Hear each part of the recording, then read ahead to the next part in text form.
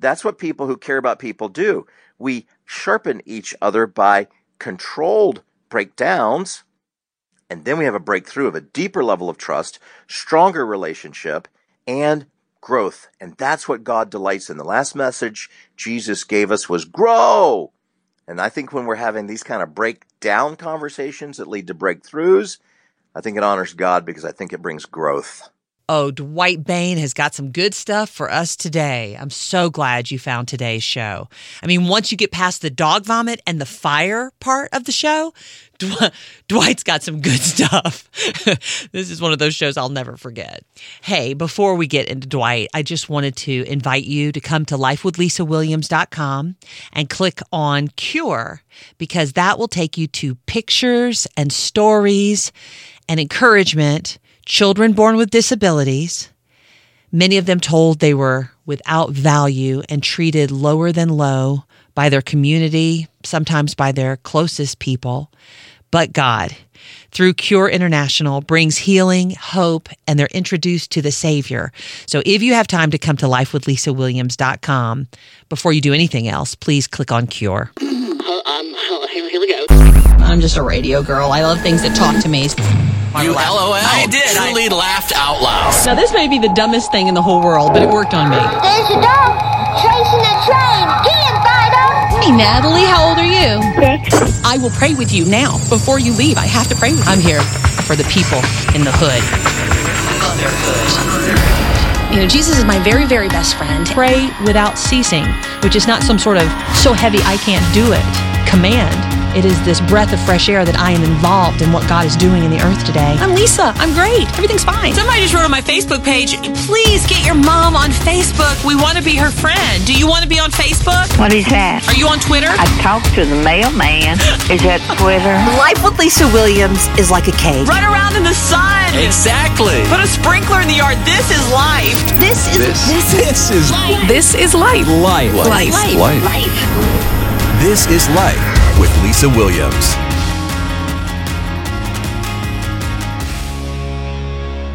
Okay, so last week when it was time to talk to Dwight Bain, he was asleep on the couch in his office in Winter Park, Florida. I'm over here in Denver, Colorado, so I can't see him. Let me see. I just want. Dwight, are you asleep again? Dwight! Nope. Nope. Hi. I went to church this week, and so I've already got my afternoon naps in. That's why you don't go to one of those Pentecostal charismatic places where they're cheering and shouting, and you pick a nice, quiet, liturgical service where you can have comfortable theater chairs and you just kick back. And when you leave this experience about an hour later, you're refreshed. You're not mad at anyone. It's like, oh, this is, and you leave them a 20 for the time in the chair. And it's like, oh, this is just, and there's nice organ music and stained glass. Very, very, I recommend it. You are a mess today. You are saucy. Well, I've actually been to churches where it was hard to stay awake. I know, right? I don't know. As men get older, I've noticed some of them sleeping during services, even though they love God with all their heart. I've noticed a little drift sometimes. I think that has happened to me almost every week. Okay, so there we go. Okay, so Dwight, before we start talking about breakthroughs, something really bizarre just happened to me. I haven't even had time to process it. I don't even know if I should talk about this publicly, but here I go. You ready? My dog is still kind of a puppy. And so she's been chewing on things. She's getting better. She's not chewing, but apparently she'd been chewing on an electrical cord for the lamp, and I didn't realize it. And I ran downstairs for a second to grab some lunch, and I looked over and I noticed that my dog had thrown up. And I don't know when she threw up. It looks kind of old. I'm not going to tell the story. I'm not thinking that this story is going in a good direction. This is why, they rehearse Jimmy Fallon, Jimmy Kimmel, Stephen Colbert. They do rehearsals every day. No, this is live. This is just straight. This just happened. I haven't even processed what happened. So I go, I only have 2 minutes, but there's no way I can see dog vomit and not clean it up. I mean, I can't just pretend like I didn't see that. It's clean. I got to clean it up. So I get the baby wipes, and I throw my coffee in the microwave to go with my lunch of chicken salad, old coffee. Sounds good. Get down on my knees and I start cleaning up the vomit. Well, she has thrown up on the cord to the lamp that I didn't realize she had chewed. And so I'm cleaning the vomit off the cord and I feel electricity. Yes, I feel electricity going into my body through the wet wipe. Like electricity is going into my hand and I go, what? And I look and I take the wet wipe off and it catches fire. Fire starts to come out and there's vomit beside the fire. So the vomit's kind of sizzling. This doesn't happen to normal people. This has never happened before. If you called 911 and you said, my house is on fire because the vomit caught on fire, they would say, we have a drug-addicted person who is drunk. I know. But it all happened in a split second, but it's like a little movie in my mind because in a split second, I'm all by myself on my knees underneath this table and I think, unplug. I say, unplug to myself. So I unplugged, finished cleaning up the vomit, got my coffee out of the microwave, grabbed some chicken salad, and came here to this room to sit down and start this conversation. I don't want to know what that smelled like. And do not try to describe it to me. No. Searing dog vomit? I will not. No. Stop it. Stop it right now. Stop it right now. Okay. I'm done. That's my story that I hadn't thought about whether or not I should have told that publicly, but I just did. So you're welcome. Well, and here's the part that I know, because when I think about that, what I think about is this woman is on the verge of a breakdown, and a breakthrough is what happens after you break down. You have to have a breaking point to get to a breakthrough point. And that's the part. Everybody loves to talk about breakthrough. Oh, I want to have a breakthrough. This is my year for breakthrough. What they don't know is that usually to get to a breakthrough, you have to have a breakdown. And a breakdown is unpleasant, and it's painful, and it's difficult. For a marriage to go through radical change, there has to be a breakdown, and then we get to breakthrough. For my finances to get in order and to get out of debt, usually it's because the creditors are calling and I'm having a breakdown, and then I have a breakthrough and take a Dave Ramsey class and learn how to say, no, we can't afford that right now. And really, I think the same thing happens not just in relationships or with our money. I think the same thing happens with God. When I am desperate for God, begging God because I'm in a breakdown, now my prayers start to become more urgent. And now I'm pretty close. If I throw in some prayer, I throw in some fasting, I'm pretty close to a breakthrough with God like I've never, ever experienced. But it doesn't happen until the breakdown part. Okay, so this is new. It's so obvious now that you say it, but I've never thought about it. And this is a fact, right? You've watched this in your own life. You've seen it in your counseling. You just know that this is the way it goes, right? That's the way it goes. Everyone loves to talk about, oh, I want to see my kids do well, my marriage do well, my money do well, my health do well. But I know for me personally, I didn't pay attention to health until I had a heart attack.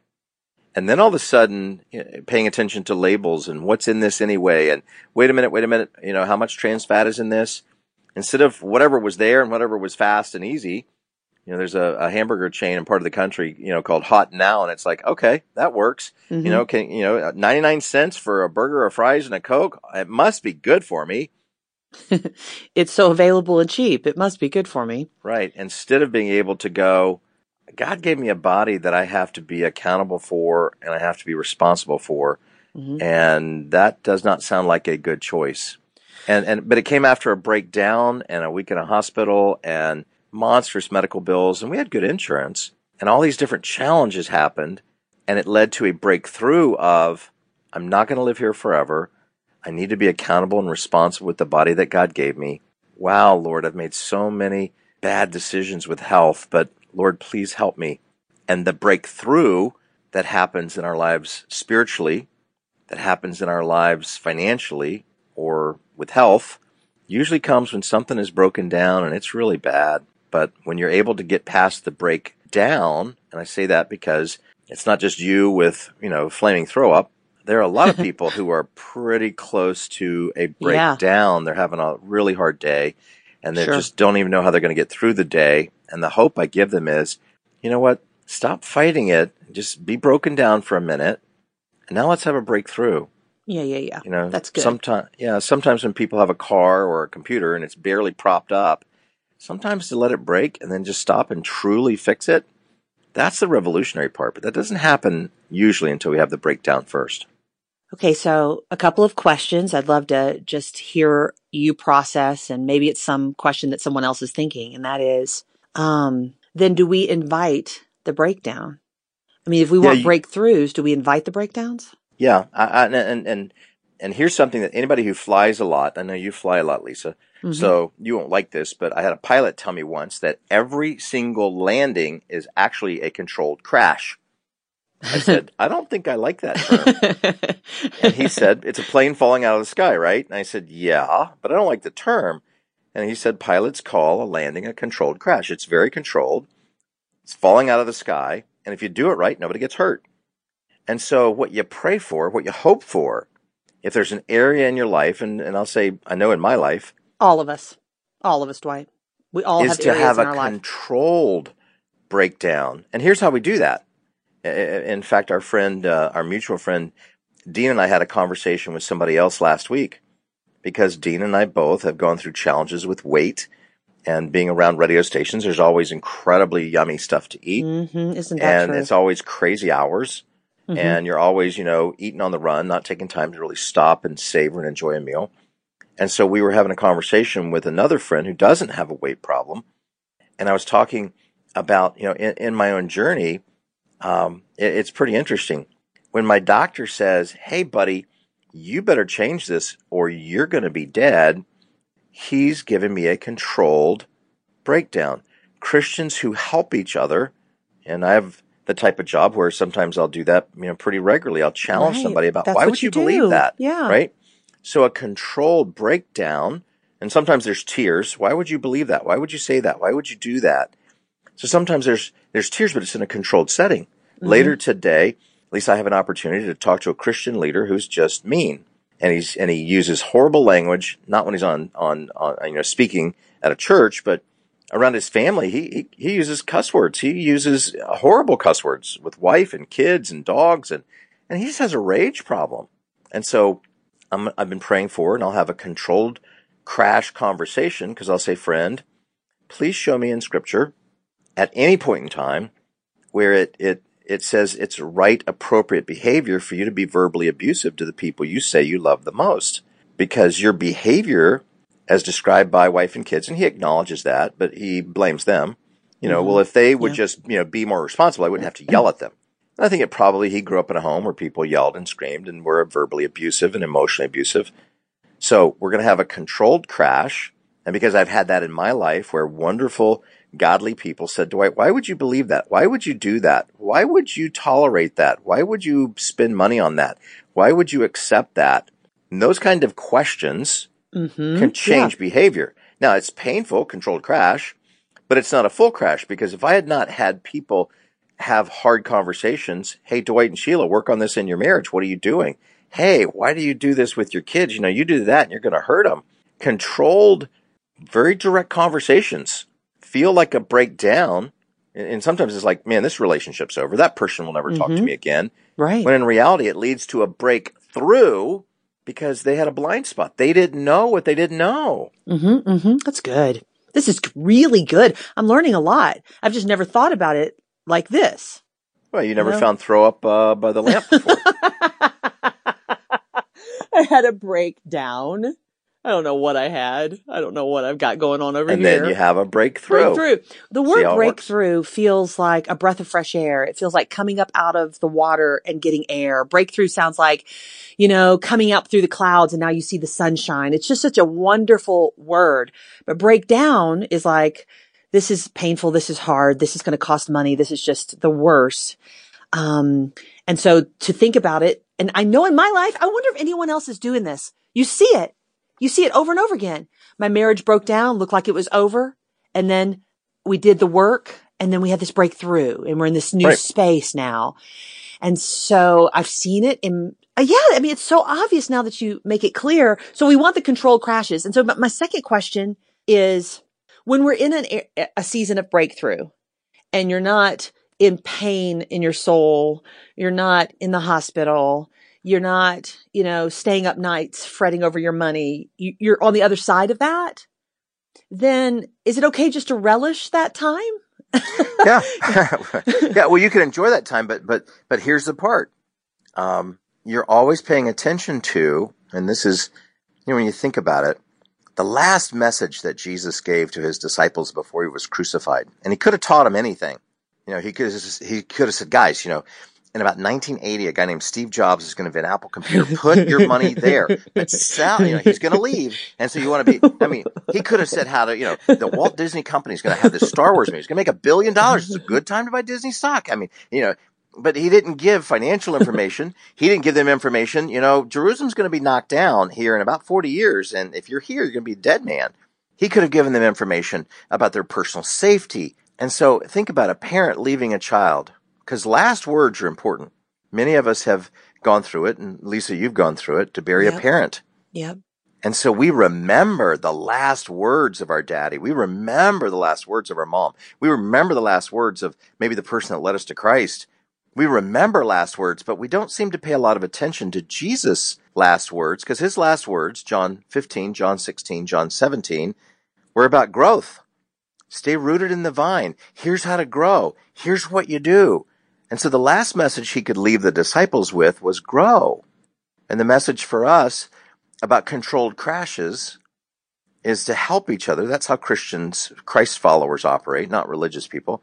But a Christ follower is able to say, friend, I don't think tobacco is the best choice for you. I don't think that, you told me you have diabetes. I don't think that's a good thing to eat. And I'm going to give you freedom to challenge me about things in my life, because I want to be better. I want to be healthy. And if you'll give me freedom to challenge you with things in your life. And here's what happens. Iron sharpens iron. It's unpleasant. Feels like a breakdown. I will never talk to that person again. How dare you insult me by suggesting I'm not perfect? Breakdown turns into breakthrough of, wow, that person changed my life. And so I've got a story about that. So the first hospital I worked at, first psychiatric hospital, fresh out of Liberty University. And I was trained to chart, because you have to chart every day, many times a day, patient progress and growth. And so I was trained to chart a certain way, and the person that was my supervisor did not chart that way. And Lisa, she busted my chops for 1.5 years until she retired. And she was old, and every day I was like, you did this wrong. Oh my gosh, come here, look at this. That's not how you chart. And every day it was like, God, help me not have a breakdown with this woman. So anyway, at her retirement party, 1.5 years later, I said, well, good luck to you. I know you're retiring. And she said, I see great things in you. And I knew she was leaving, so I had a little bit of courage. And I said, you never seemed happy with my work. And she said, no, I see great things in you, but you had some really bad disciplines. And I knew if I could just really help you change those disciplines, you could really go help some people. And I said, wow, I wish you'd have told me that 1.5 years ago, because I thought you didn't like me. She said, no, I think you're the most talented person here, but your potential is limited because you had these bad habits and these poor disciplines about how you charted, and you weren't organized, and you didn't understand how to do this in a hospital setting. So anyway, fast forward 30 years later, every day that I'm in a clinic, a counseling clinic, every day I use charting that she taught me because she saw something. It felt like a breakdown in our relationship. And I've seen her a few times through the years at different speaking events, and found out that she's a believer. Actually, I met her because she was at a church where I was speaking, and I went, hi. And she said, yeah, I go to church here. Total different environment, because she wasn't responsible for my bad charting and my bad habits. She wanted you to to grow. Had to clean up. She wanted me to grow. Yeah. Felt like a breakdown for a long time. And so sometimes that person in our lives that's like, why are they always on my case? Maybe they have a personal psychological problem and they need to get help. Okay. But maybe it's you. Maybe they're trying to help you. Yeah. Maybe the breakdown, controlled crash, they're trying to save you from yourself. Hey, friend, I think you've had enough to drink. Hey, friend, I need those car keys. No, I'm not going to let you drive. That's what people who care about people do. We sharpen each other by controlled breakdowns. And then we have a breakthrough of a deeper level of trust, stronger relationship, and growth. And that's what God delights in. The last message Jesus gave us was grow. And I think when we're having these kind of breakdown conversations that lead to breakthroughs, I think it honors God, because I think it brings growth. Oh my goodness. This is one of my favorite conversations of my life. This is just so helpful, Dwight, because this is what I want us to do. This is what I want this show to be about. This is who I want to be. I want to help people have controlled crashes so that they can break through. I want it because when I've broken through with God, whether it was unforgiveness or feeling like I was worthless or whatever the crash is, that codependency thing I've worked through publicly, all of these different crashes, when you break through, then you want everybody to taste and see that the Lord is good. Yeah. Break through with me. Come up here. Come up higher. Have a controlled crash in this area where you have shame. Let's let go of that shame, right? Let's break through and know who we really are. So this conversation has really sparked things in my mind. There's no vomit at all in the conversation. There's just sparks and fire, but none. It's burning off all the bad stuff. I don't know what I'm saying. And everybody wins. Where's that dog so I can shake its paw? Puppy, you led to a breakthrough. And by the way, because of your breakdown with where you chose to put throw up, you will now be living outside. Do not say that, because I'm a dog lover and our dog stayed inside. It's very, very, very good, Dwight. Thank you so much for your time. Dwight invests his time, his energy. We're on his schedule every week when he could have hundreds of other things on the schedule, but he carves out this time for you and for me every week. And so thank you so much, Dwight. I love you to the moon and back. Thank you. I love you so much. In fact, I love you so much. And because of what I've learned today, I'm going to look at the lamp cords behind the couch and see what the dog left me. That'll be a breakthrough. I'll be back. It'll be a breakthrough. It'll be a breakthrough for your safety. It may save your house. We'll just go check, you know what? Okay? People all over the country will have homes that are saved and puppies who have tried to burn the place down because of our time together today. It's life because of our time together. All right. # thanks for listening.